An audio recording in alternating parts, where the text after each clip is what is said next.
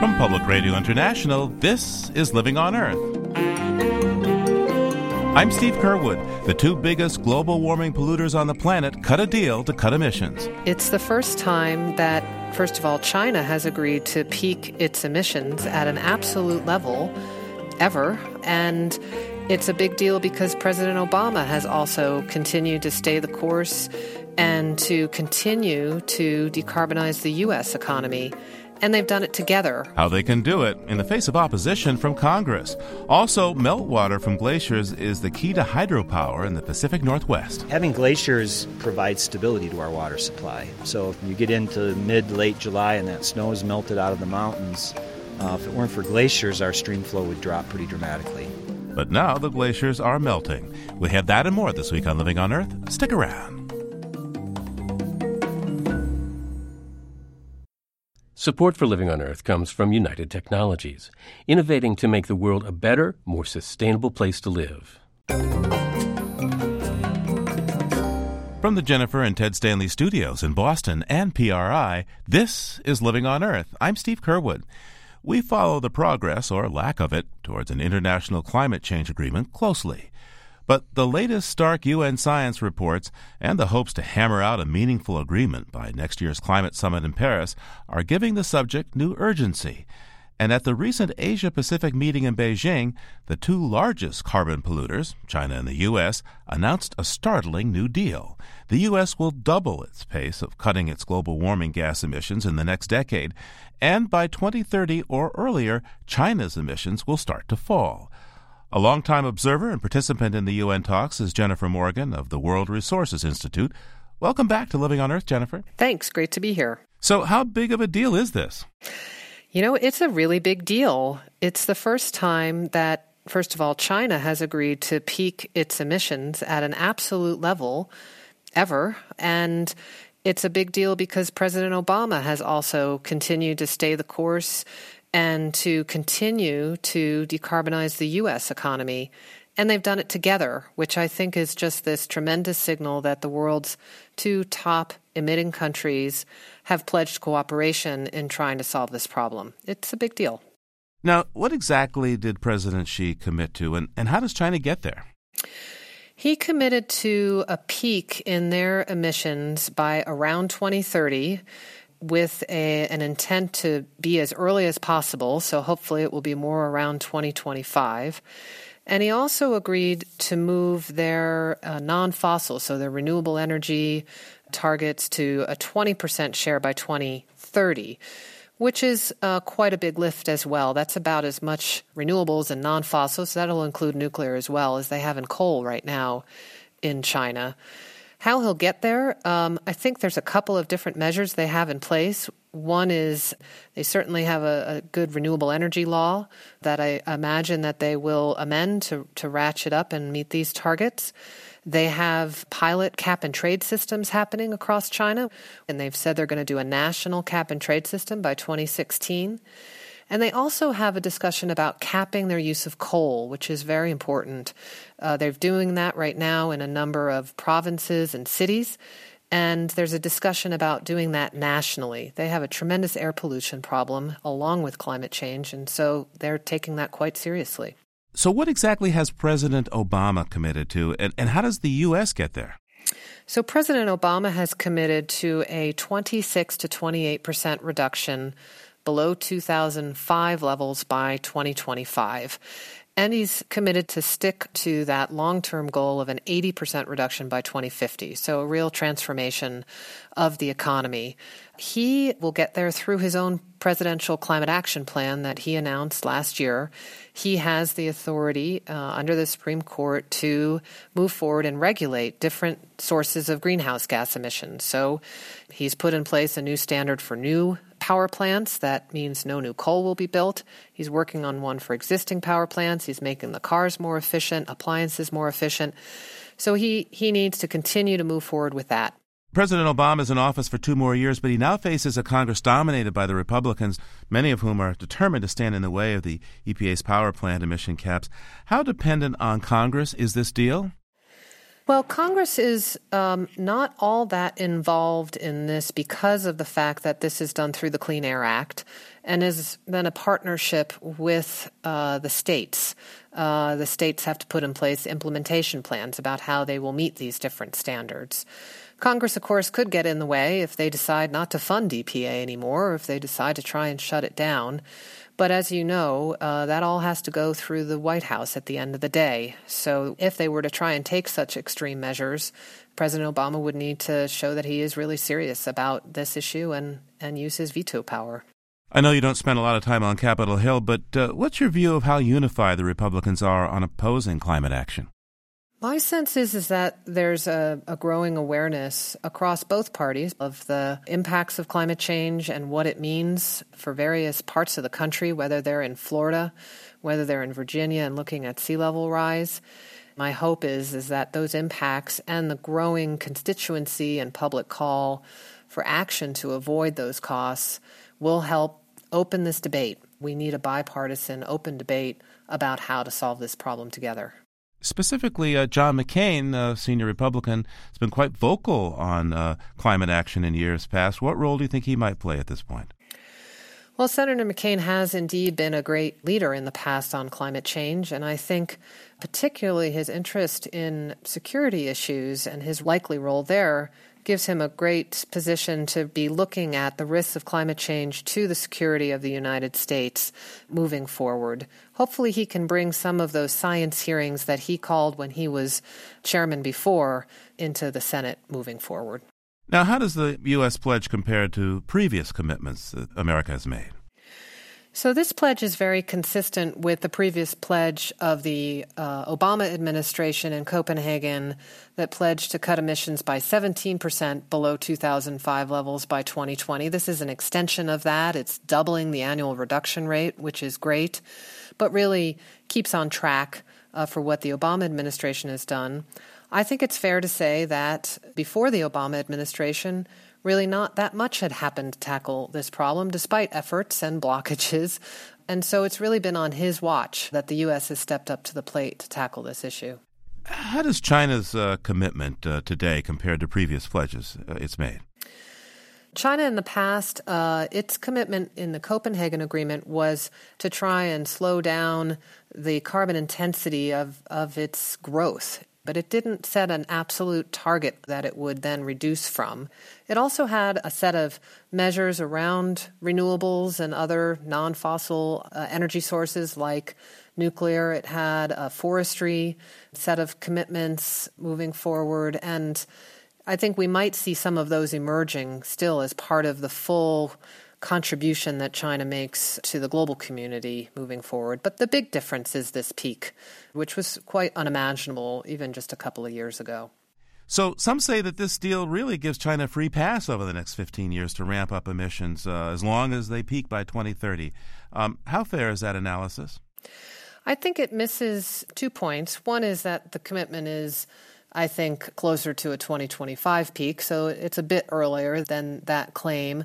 But the other thing that people need to realize is that China is indeed still developing in many parts of the country. And so it is fair that China gets a little bit more time to shift its enormous economy into this direction. I think it's really the intent and the direction that matters. And that will take a huge effort to make that type of a shift occur.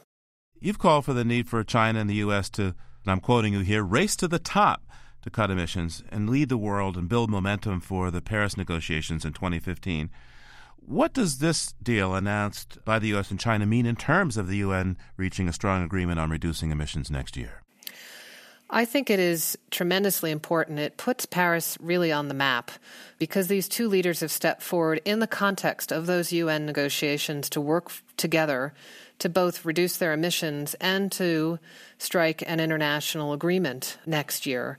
It puts peer pressure on other countries to also step up and put their targets on the table. We've heard from Europe, but what about Japan? What about Australia? What about Canada? What about India? Many other countries still have work to be done. And it takes away this potential for other countries to hide either behind the U.S. or China in saying they're not acting because China's not acting, or they're not acting because the U.S. isn't acting. Of course, the big question has been, well, what will the U.S. and China do? Now that that's out on the table, what are the remaining obstacles, do you think? What are the remaining major obstacles? So I think the other obstacles, one is the finance issue. So, developed countries pledged $100 billion a year for developing countries to be delivered by 2020. It's unclear how that will be delivered, and there's now a pledging exercise for this new Green Climate Fund, which was set up to support developing countries. First of all, getting those pledges in place to support developing countries is important, and then looking at how this agreement can catalyze the trillions to be shifting into the low-carbon economy. That's a big piece of work that needs to get done. I think the other one is really trying to build an agreement that's here to last and something with an architecture that every 5 years, countries come back to the table and strengthen those commitments that they've put forward. There's lots of discussions about that. But getting that cycle right, getting the timing right, I think is more of an opportunity than an obstacle. And there's other countries out there that, aren't as committed as the U.S. and China are right now. And so, we need commitments from all major economies. And I think getting all of those in time is a challenge as well. Overall, how do you think the rest of the world is going to respond to this deal? I think that just about everyone would like to see even more ambition coming from the U.S. and China, recognizing the challenging target of staying below 2 degrees. But it puts a bounce in the step, I think, of negotiators. Jennifer, you've been involved with the question of climate change and international negotiation for a long time. How are you feeling today? I'm pretty relieved, and I have to say that I was quite speechless. I think I was pretty speechless at the leadership shown to make this happen, and very clear that much more needs to happen, but I'm feeling a little bit lighter today, feeling that we have a good chance of galvanizing the type of change that we need to make a real difference. Jennifer Morgan is the Global Director of the Climate Program at the World Resources Institute. Thank you so much, Jennifer. Thank you very much.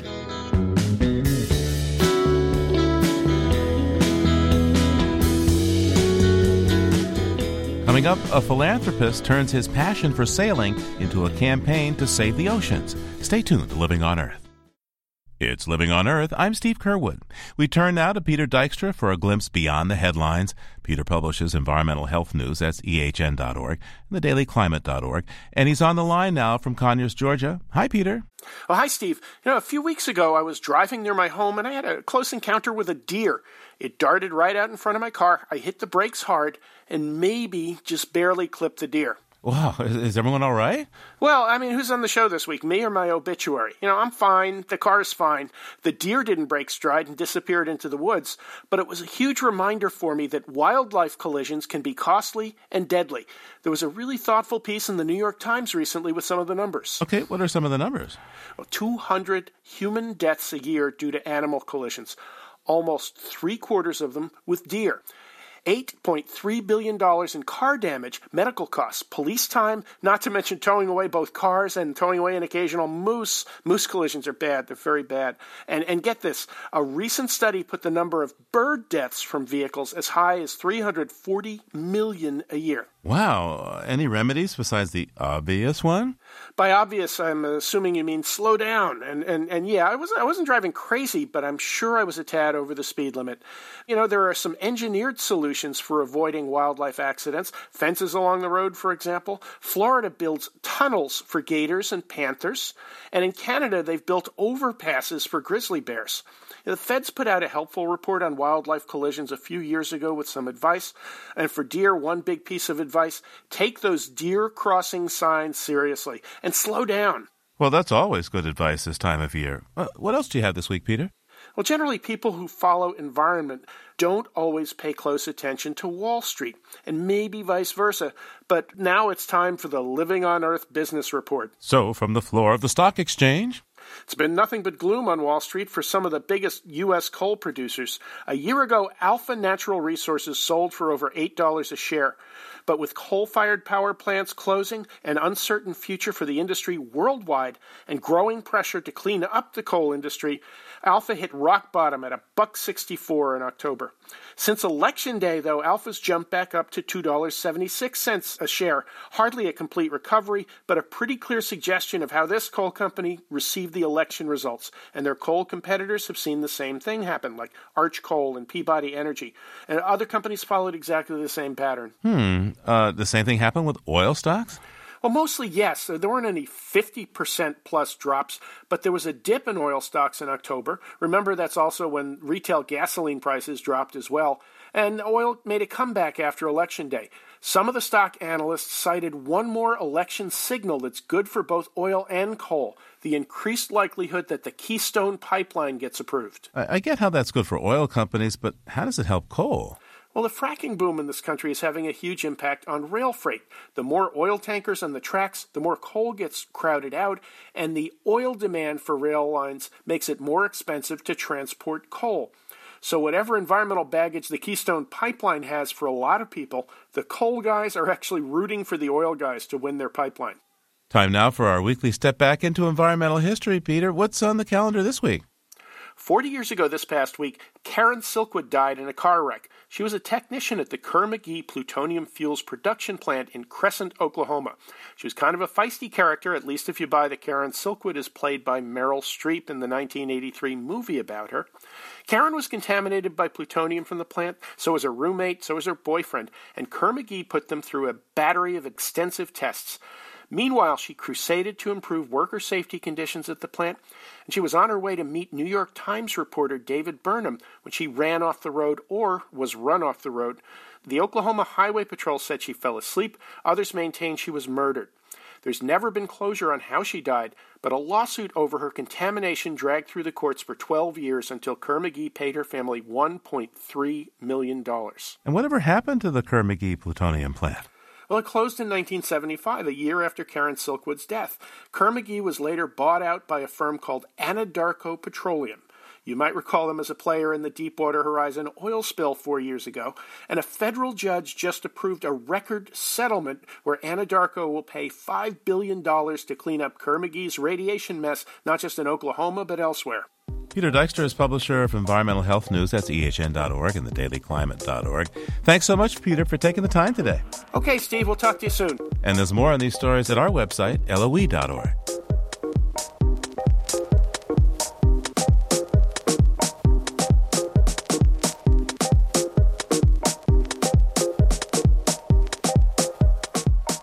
Nearly 140 years ago, John D. Rockefeller Sr. co-founded Standard Oil, which revolutionized the petroleum industry and helped build one of the largest family fortunes in U.S. history. He also helped revolutionize philanthropy, creating, among other funds, the Rockefeller Foundation, now chaired by his great-grandson, David Rockefeller, Jr. David was also a member of the Pew Oceans Commission and is using some of his family's wealth to help save our seas. Welcome to Living on Earth, David. Thank you so much, Steve. Glad to be with you. So what got you so interested in oceans? Well, I grew up on the ocean, and then I became a sailor, and I got to see not only the coast of Maine, but other coasts, and the ocean looked great. It looked wonderful. But then I joined the Pew Oceans Commission in the year 2000, and for 3 years learned about what lurked under the seemingly beautiful surface of the ocean. And with that experience, I gather you became something of an activist. I did. Well, you know, commissions and reports are just that. They don't themselves transform policy or create action, but they hopefully lead to it. And so I said to myself, well, I've been on this commission 3 years. What is it I am best capable of doing now that I know the threats to the ocean? And the answer was fairly simple in a way. I'm a sailor. I don't think most of my sailing friends or boating friends have the faintest idea, and this is 10 years ago, what the problems of the ocean are, and I am going to form an organization to help educate them and then activate them into being ocean stewards. So that was my dream and my thought process. Now, you came together with some folks to start an organization that you ended up calling, Sailors for the Sea. Yes. And I'm wondering, what role do you see sailors or other recreational users have in the effort to protect the oceans? I started Sailors for the Sea with the idea that there were some excellent previous models of recreational users of sensitive environments.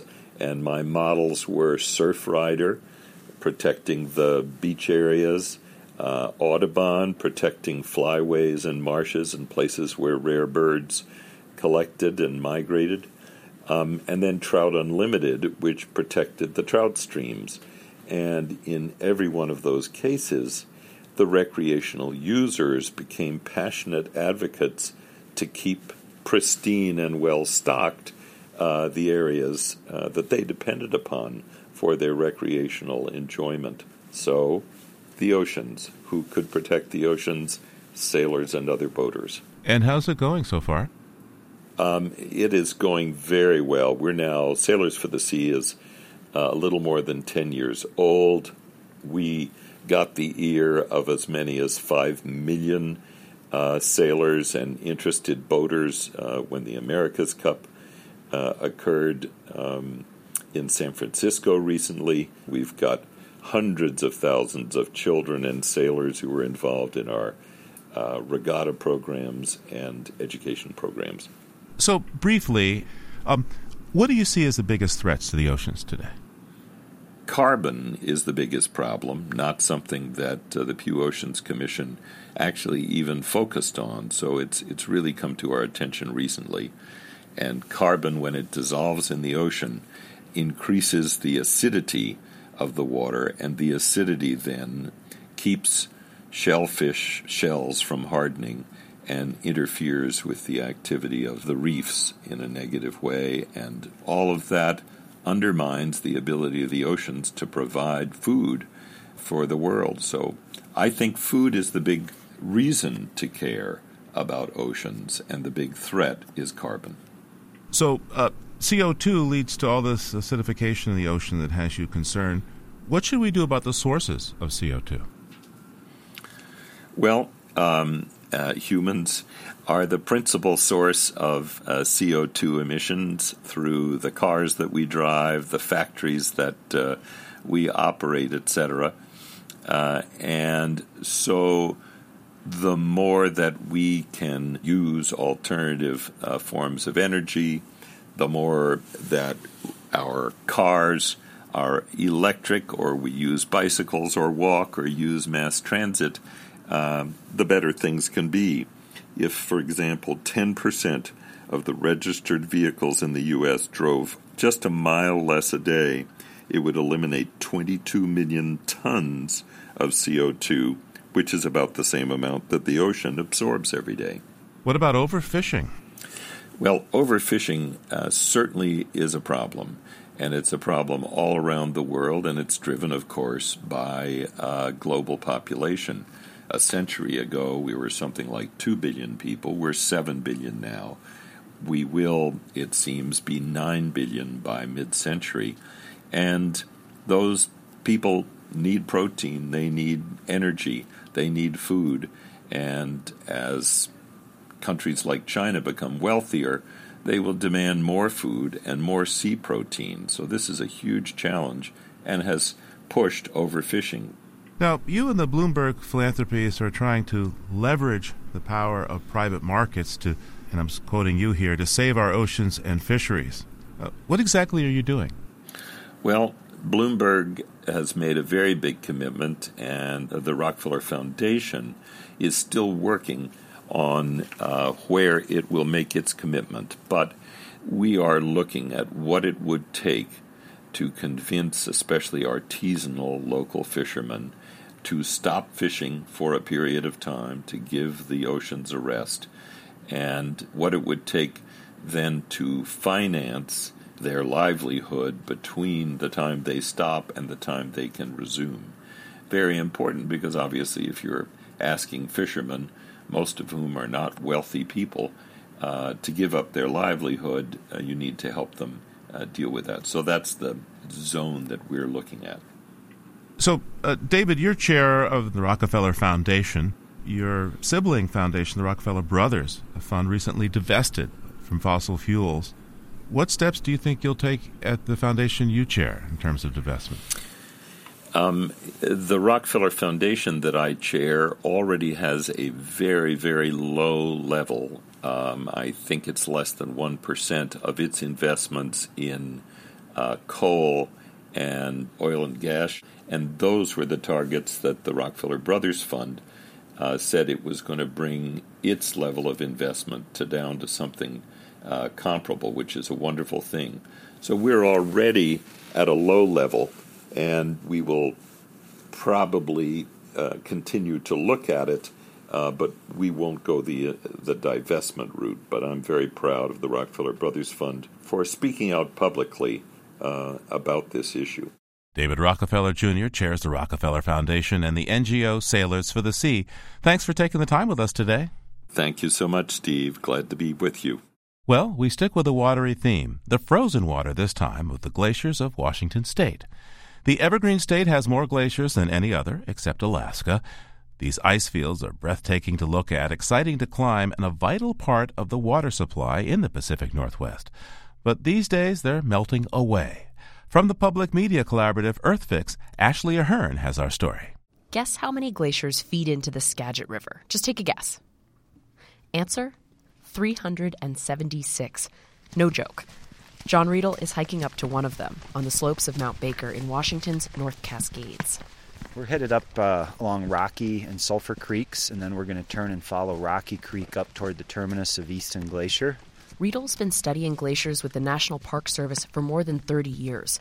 The sheer number of glaciers in this region sets us apart from the rest of the country, but it also makes us uniquely vulnerable to the effects of climate change.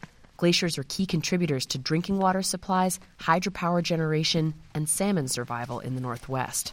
Riedel pauses just shy of 4,000 feet elevation, in the middle of a field of boulders. No glacier in sight. If you were here in 1907, you'd be looking right at the terminus of the glacier. And now where is it? Well, now it's around the corner. You can't see it. The terminus is closer to 4,400 feet and probably at least a kilometer in a horizontal distance. Photographs from the 1800s show this whole valley covered in ice, but that's changing. Glaciers in the North Cascades have shrunk by 50% since 1900. Riedel says throughout history, glaciers have advanced and retreated over these mountains hundreds of times. But now it's different. The glaciers now seem to have melted back up to positions they haven't been in for 4,000 years or more. So we've kind of gone beyond that, I think, that natural scale of variability. Glaciers provide billions of gallons of water to rivers in the Northwest. But it's not just about the supply. That water arrives when demand is high. Having glaciers provides stability to our water supply. So if you get into mid-late July and that snow is melted out of the mountains, if it weren't for glaciers, our stream flow would drop pretty dramatically. So the glaciers are providing this meltwater at a time of year when we get no rain, when the snow's gone, in other words, when we need it the most. Perhaps no one understands that better than the people in charge of operating dams for hydropower. My name is Crystal Raymond, and we are at the base of Ross Hydroelectric Project. Ross Dam towers 450 feet above us as we motor up Diablo Lake in Washington's North Cascades. Raymond works for Seattle City Light. The utility operates 3 dams on the Skagit River that provide about a quarter of the power for the city of Seattle. So we are unique. There are not too many dams that operate in a place where some of the runoff coming into the project is coming from glaciers. At the hottest, driest times of year, glaciers are the biggest source of water for some of the streams that feed this hydropower facility. It's Raymond's job to figure out what to do when the glaciers are gone. She says Seattle City Light will need to change how it stores water above the dams, maybe expanding the reservoirs to capture more rainwater and save it for those late summer months. Helping customers cut back on energy use is also going to be key. By the time millennials are retiring, summer hydropower production in the Northwest is expected to be down by roughly 15%. But Raymond is an optimist. It isn't hopeless. There's certainly a lot of uncertainty, but we know enough now to start getting prepared, and with time we'll know more. But the sooner we start, the more likely we are to reduce the impacts. And there's no time like the present. Several miles downriver from Ross Dam, Aaron Lowry scans the clear water for salmon nests, or reds as they're called. Right there, you can see the dark shape right there in the water, so it's sort of near the edge of the red there. And so that's a Chinook salmon sitting on the red. Lowry is a fish biologist for Seattle City Light. The utility is required to manage its dams to protect spawning fish. Too much water released from the dams, and the reds will get washed away. Too little, and they'll be left high and dry. This mama Chinook's tail is ragged and white, where she's used it to shovel away the gravelly riverbed to make room to lay her eggs. Now she's guarding them. She'll sit on that red and defend it till she loses energy and dies. And Aaron Lowry will do his best to defend her.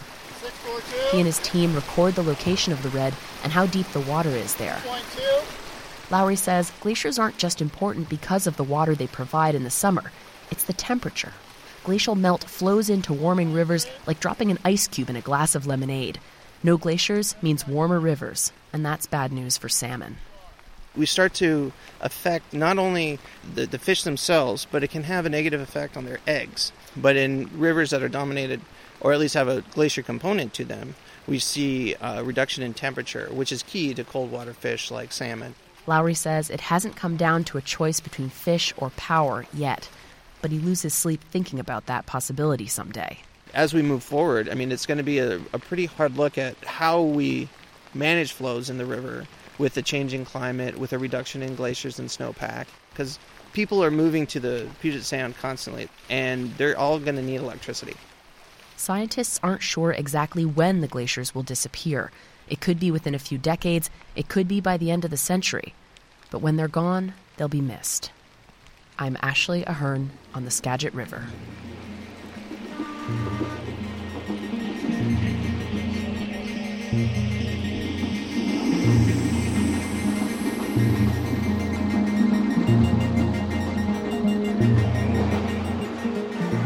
Ashley reports for the public media collaborative EarthFix. There are videos of glaciers, salmon, and dams at our website, loe.org. Coming up, a trip to the roof of the world, source of fresh water for more than 1 billion people. That's just ahead on Living on Earth. Stay tuned. Funding for Living on Earth comes from United Technologies, a provider to the aerospace and building systems industries worldwide.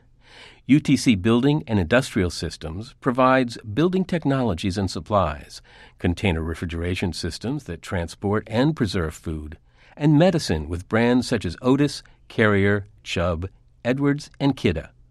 This is PRI, Public Radio International. It's Living on Earth. I'm Steve Curwood.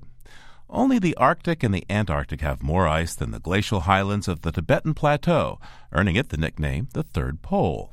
The headwaters of some of the world's most powerful rivers, the Yangtze, the Yellow, the Brahmaputra, the Irrawaddy, the Ganges, the Mekong, flow from the high-altitude plateau into Asia, providing life-giving water for drinking, agriculture, fisheries, and recently, hydropower. That's the subject of a new book from travel writer Michael Buckley called Meltdown in Tibet, which focuses on China's exploitation of the natural resources of the Tibetan Plateau, especially water. He joins us now from Singapore. Welcome to Living on Earth, Michael. Pleased to join you. So you started off as a travel writer. How did you get into political polemics?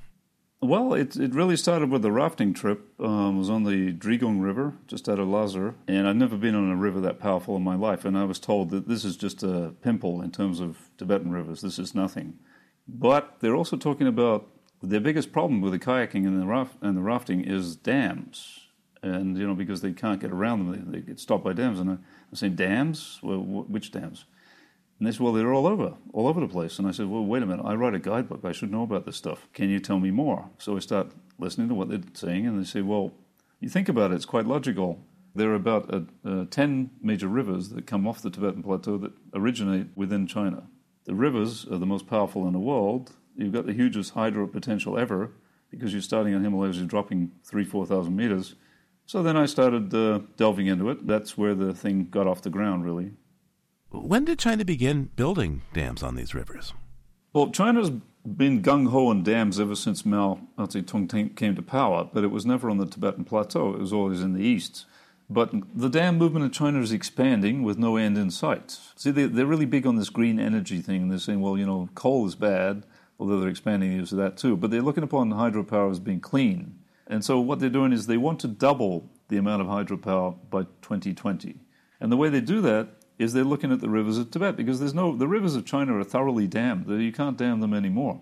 China has more dams than the rest of the world put together. So they're gradually working their way towards the Tibetan Plateau, because they build dams in cascades. So they start off on the lower ground, and as they build upwards, they use the power from the other dams to complete the cascade, because you need power to build more power.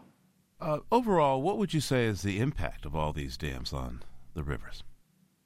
It's minimal for now, but it's going to get much, much worse, because they've got some big dams coming up. We're not talking about small dams, we're talking about mega dams, which are defined as over 15 meters in wall height or a certain size reservoir. And these things, what they do, they stop the migration of fish, they stop the movement of fish, and they also stop the movement of silt. The silt carries rich nutrients to the countries downstream. And if you don't have those nutrients, you've got to resort to fertilizers. So it has a huge impact, especially in a place like Cambodia. Why Cambodia? Well, Cambodia backs up into one of the biggest freshwater lakes in the world, called Lake Tonle Sap. And the fish catch there has dropped drastically the last 5 or 10 years. And they're pinpointing the dams as being the cause, because the dams reduce the flow of water into that Tonle Sap. And Tonle Sap relies on annual flooding. It must be flooded, or the fish hatching will not take place properly. Cambodians rely on protein from fish for something like 70% of their diet. So if they don't have the fish, what are they going to do? What do they turn to for sustenance? It becomes a food problem. So where is all the power going? What are the benefits to Tibetans from this? The Tibetans, these dams are not being built for Tibetans at all. I mean, you've got very low Tibetan population. It's always been low, and they're not involved in industry or anything. They're involved in agriculture or herding. So they don't need power, and they have their own source of power. For thousands of years, they've used yak dung. That's all they need. They stack up the yak dung. That's what they use for heating. That's what they use for cooking. That's what they use for everything, because there's very little wood on the high plateau. The dams are not for them. The dams are for the Chinese, for their industry, for the military. It's very big for mining. They need dams to power mining, and mining is taking off on a very large scale now.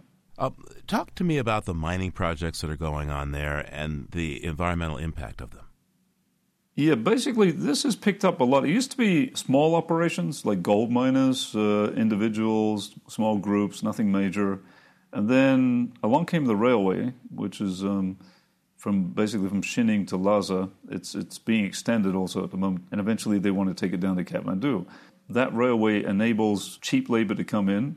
It also enables economic exportation of minerals for the first time in Tibet's history. So what's happening now is you're getting very large-scale mining going on. And Tibet has huge reserves of copper, lithium, gold, silver, you name it. It's got a lot of stuff that's never been touched, because the Tibetans never mined anything. It was against their religious practices to dig up anything. They didn't like disturbing the ground. I gather that there have been a lot of land grabs for mining projects in Tibet. Yes, and this is a practice that's not only in Tibet, it's across China. And in the case of Tibet, they're taking over land in the grasslands especially, which traditionally has been grazed by the Tibetan nomads. And they've just ripped up any contracts they've got with these people and said, well, no, your 30-year lease is not worth anything now, move along, just go and get settled in a house over there. In order to make the land grabs much more easy, they've declared these areas national parks. And this is the worst form of greenwashing you'll ever come across. They declare a place to be a nature reserve, and they go and inform the Tibetan nomads, you're in a nature reserve now, you have to leave. And they say, but we've been here for thousands of years, hundreds of years. Well, that doesn't matter. And then as soon as they move out, they wait a little bit, and then along comes a mining company suddenly on the grasslands. But the thing where the Tibetans really object is when they start mining at sacred mountain sites. A lot of villages have their own sacred mountains, and if you disturb the spirits on that, it's very bad karma for them. They really do not like mining at sacred mountains, and there's a fair bit of that goes on. Now, what's the status of wildlife there in Tibet?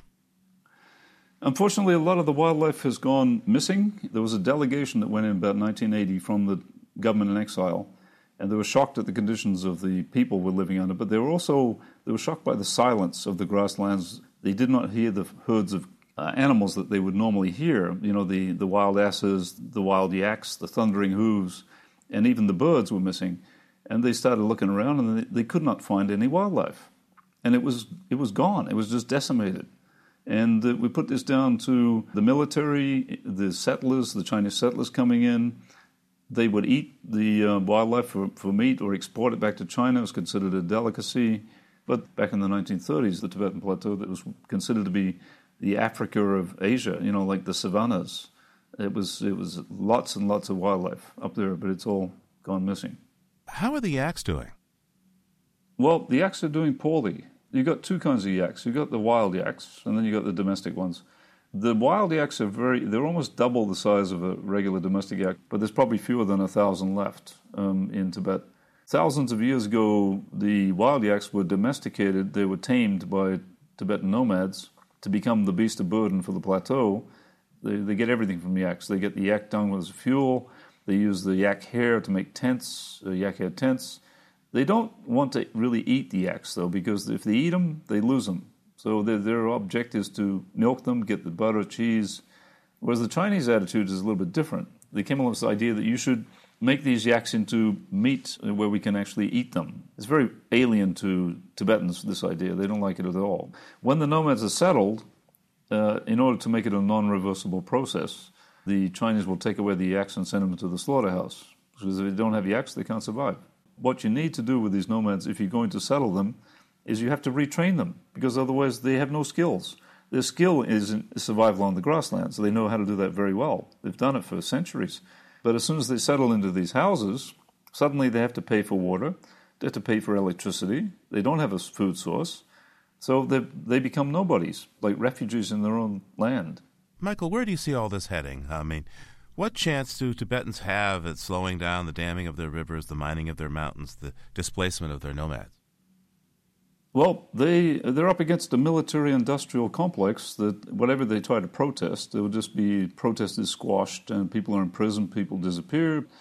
There's been a number of demonstrations against mining where Tibetans have been killed. The only chance that you might have for stopping some of this damming, which has happened in southeast, in Yunnan, Sichuan, is Chinese groups. They don't like these dams either. And they've had mounted fierce protest in Sichuan and Yunnan, and they've had some successes. So I think, the only chance of really stopping activity like this lies with Chinese NGOs and Chinese groups who've been very brave and managed to highlight the issues and managed to stop a few projects. Michael Buckley's new book is called Meltdown in Tibet, China's Reckless Destruction of Ecosystems from the Highlands of Tibet to the Deltas of Asia. Thank you so much. Okay, well, good talking to you, and thanks very much. Among the many resources of Tibet is a fungus that Chinese medicine prizes as an aphrodisiac. It's been the target of collectors and speculators, and the source of conflicts and even some deaths up in the fragile Himalayan grasslands. But one community in the highlands of Nepal has found a way to manage the harvest sustainably, using cultural traditions, laws, and consensus. Jeff Childs is an anthropologist at Washington University in St. Louis, who wrote in the journal Himalaya about the fungus called Yertsakumbu. Yertsakumbu in Tibetan means summer grass winter worm. It's actually a caterpillar of the ghost moth, which becomes infected by a fungus, and in the springtime the fungus shoots a stoma out of the ground, which allows people to locate it in highland pastures. Generally it grows at 12,000 feet and above, and it's become very popular in Chinese herbal medicine for health, longevity, to boost the immune system. It's considered to be a libido enhancement, which is why some people like to call it the Himalayan Viagra. I gather it sells very well. It's extremely popular in China now, to the point where in many rural areas on the Tibetan Plateau, gathering it has become the primary source of income for rural dwellers. So people are basically suspending all other activities in the months of picking, which generally come starting in late May and run through June. And the whole family moves up to the high pastures to gather it so that it can be sold to middlemen who take it to China, and that's where the market really takes off. So in general, how has it been harvested in recent years? People will basically crawl along the ground looking for it, and when they find it, they'll carefully dig it out with a spade or some digging implement and remove it from the soil because you want it intact. You want the caterpillar body and the fungal stoma as well. That's where it's got the value. If it's broken apart, it doesn't have the same value. So they dig it out very carefully, and a good day somebody can maybe find 20 to 30 of these. Some people are adept and can find 100 or more. Wow, and each one of these is worth quite a bit. Yeah. Each one has gotten from middlemen about 500 rupees. If it's really good, maybe 750 rupees. So $5 to $7.50, which in a place where there's very little income earning opportunities, that's a lot of money. What are the environmental impacts of all this harvesting? I mean, all these people running around the hillsides there in the mountainous Himalayas, some of that's pretty fragile stuff. Yes, that's certainly going to have an impact, and especially in those areas where they allow a lot of people to gather. Number one, you are going to have people chopping down the juniper for fuel wood because they have to cook their food and keep warm, so there's going to be an environmental impact there. There's also a lot more people digging up the turf, which is fragile, high-altitude alpine turf. So that will certainly have an impact. And then there's the garbage issue. People will bring in goods and set up stores. It's not just the harvesters that are making money. It's people who are catering to their needs who make money. And behind those stores, there's often a very large heap of garbage. Now, you did much of your research in this small Tibetan area called Nupri, and you say that they are doing things differently there. How so? Yes, correct. Nupri is a valley in Gorkha district in the country of Nepal. The residents are ethnically Tibetan. They've been living there for about 700 or 800 years, so it's an indigenous population of Nepal. What they have done in contrast to other areas is they've limited the number of collectors to only residents of the villages, and so that keeps the number of collectors way down. Tell me how the community of Nupri got its regulations put in place. What they've arrived at in Nupri is a combination of what they call Yultim, which we could translate as village regulations, secular regulations, and Chutim, which are religious regulations. On the religious side, there's a long tradition of protecting the landscape through these sealing decrees. It's called a shakya. What they will do is they will decree a certain areas off limits to human exploitation, and usually that's a sacred grove of trees, a certain slope of a mountain that a deity inhabits or something like that. So some areas are totally off grounds for gathering because they have been decreed a religious protected area. In terms of the sustainability of Yartsagumbu, that's going to be important because those are areas where annually nobody will harvest it, so it can come to fruition, it can spore, it can live out its normal life cycle. In terms of the village regulations, the first one that I just mentioned is the exclusion of all outsiders. The second one is they've got a designated starting date, and they arrive at that by looking at the snow melt, looking at the conditions in the alpine pasture, and figuring out what's going to be the likely time when it's best to gather it. And so for a couple of weeks prior to the official starting date, every adult in the village has to check in 4 times daily to the village meeting house to prove that you're not collecting early. A third thing that they do is they tax it. For the first member of your household, the tax is very low. It's 100 rupees, or approximately $1. For every additional household member, it's 4,500 rupees, so about $50. And they gather that tax and use it for communal purposes. So there's a consensus process. Everybody agrees.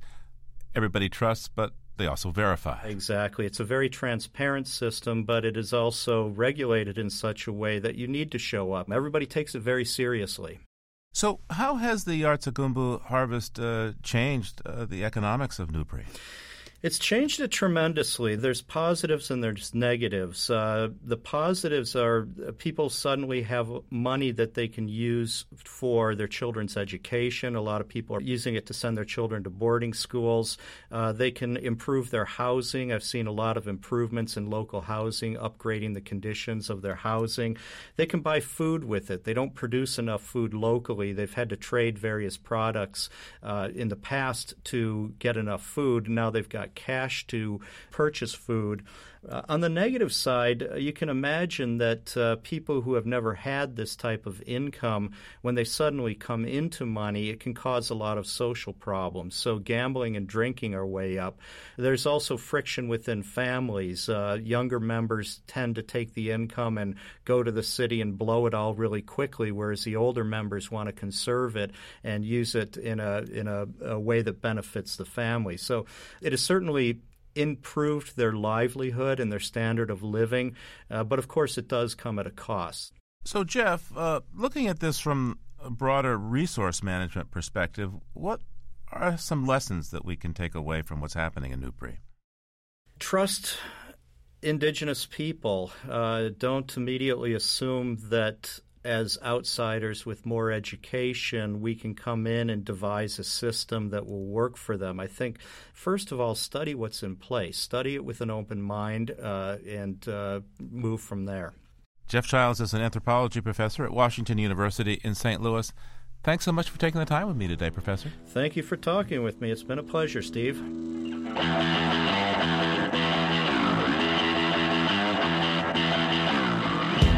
Living on Earth is produced by the World Media Foundation.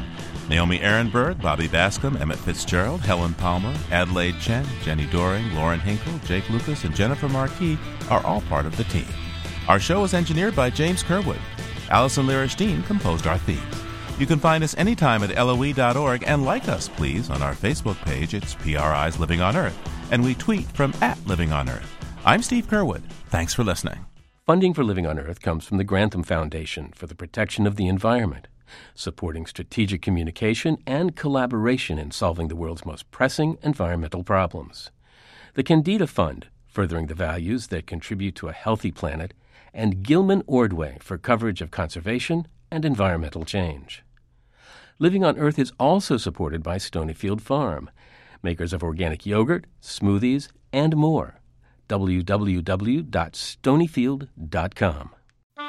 PRI, Public Radio International.